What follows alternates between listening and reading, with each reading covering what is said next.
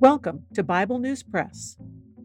Our goal is to discuss biblical faith beyond cliches and buzzwords, whether such words are religious or political.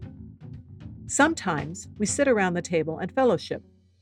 Sometimes we do a little time travel.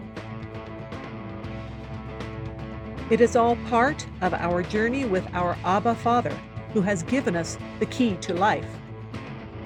We do it with Jesus, and we do it together. Welcome. Hi, I'm Laura. Today, our time traveling Bible News Press reporter takes us to Genesis chapter 41. So, via the Genesis Review, Pharaoh's 20% tax increase barely noticed in the midst of booming economy. In a bold political move, the magnanimous central government has enacted a new 20% tax, which will expire in 7 years. The tax will be gathered in the form of produce, then set aside for the entire first 7-year period. During a second 7-year period, the citizens will be required to buy it all back from the government.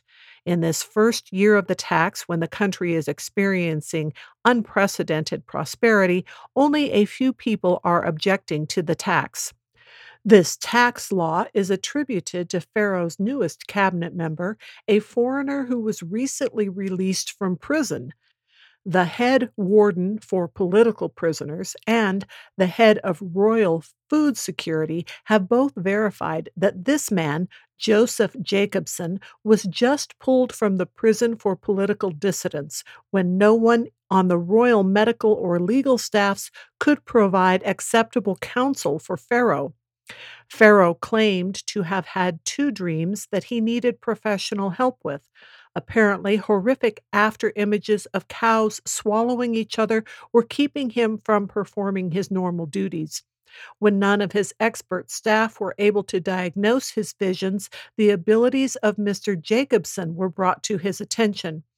Mr. Jacobson was known in the prison for giving advice concerning strange dreams.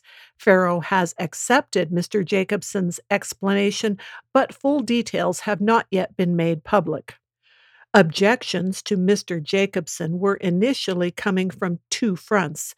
Ensconced political figures resisted his rise to power, saying he should have come up through the ranks like everyone else. However, since Mr. Jacobson has been given his position, those in disagreement have been hard to find. The other protest was from a few economists. They have cautioned that this massive shift of resources to the government will weaken the economy and make it more susceptible to strain from adverse natural phenomena or international conflict. They also predict that private land ownership will cease to exist.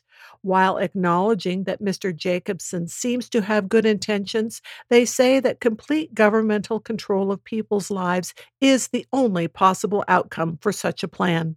That is the Bible News Press segment for today, but not the end of our journey.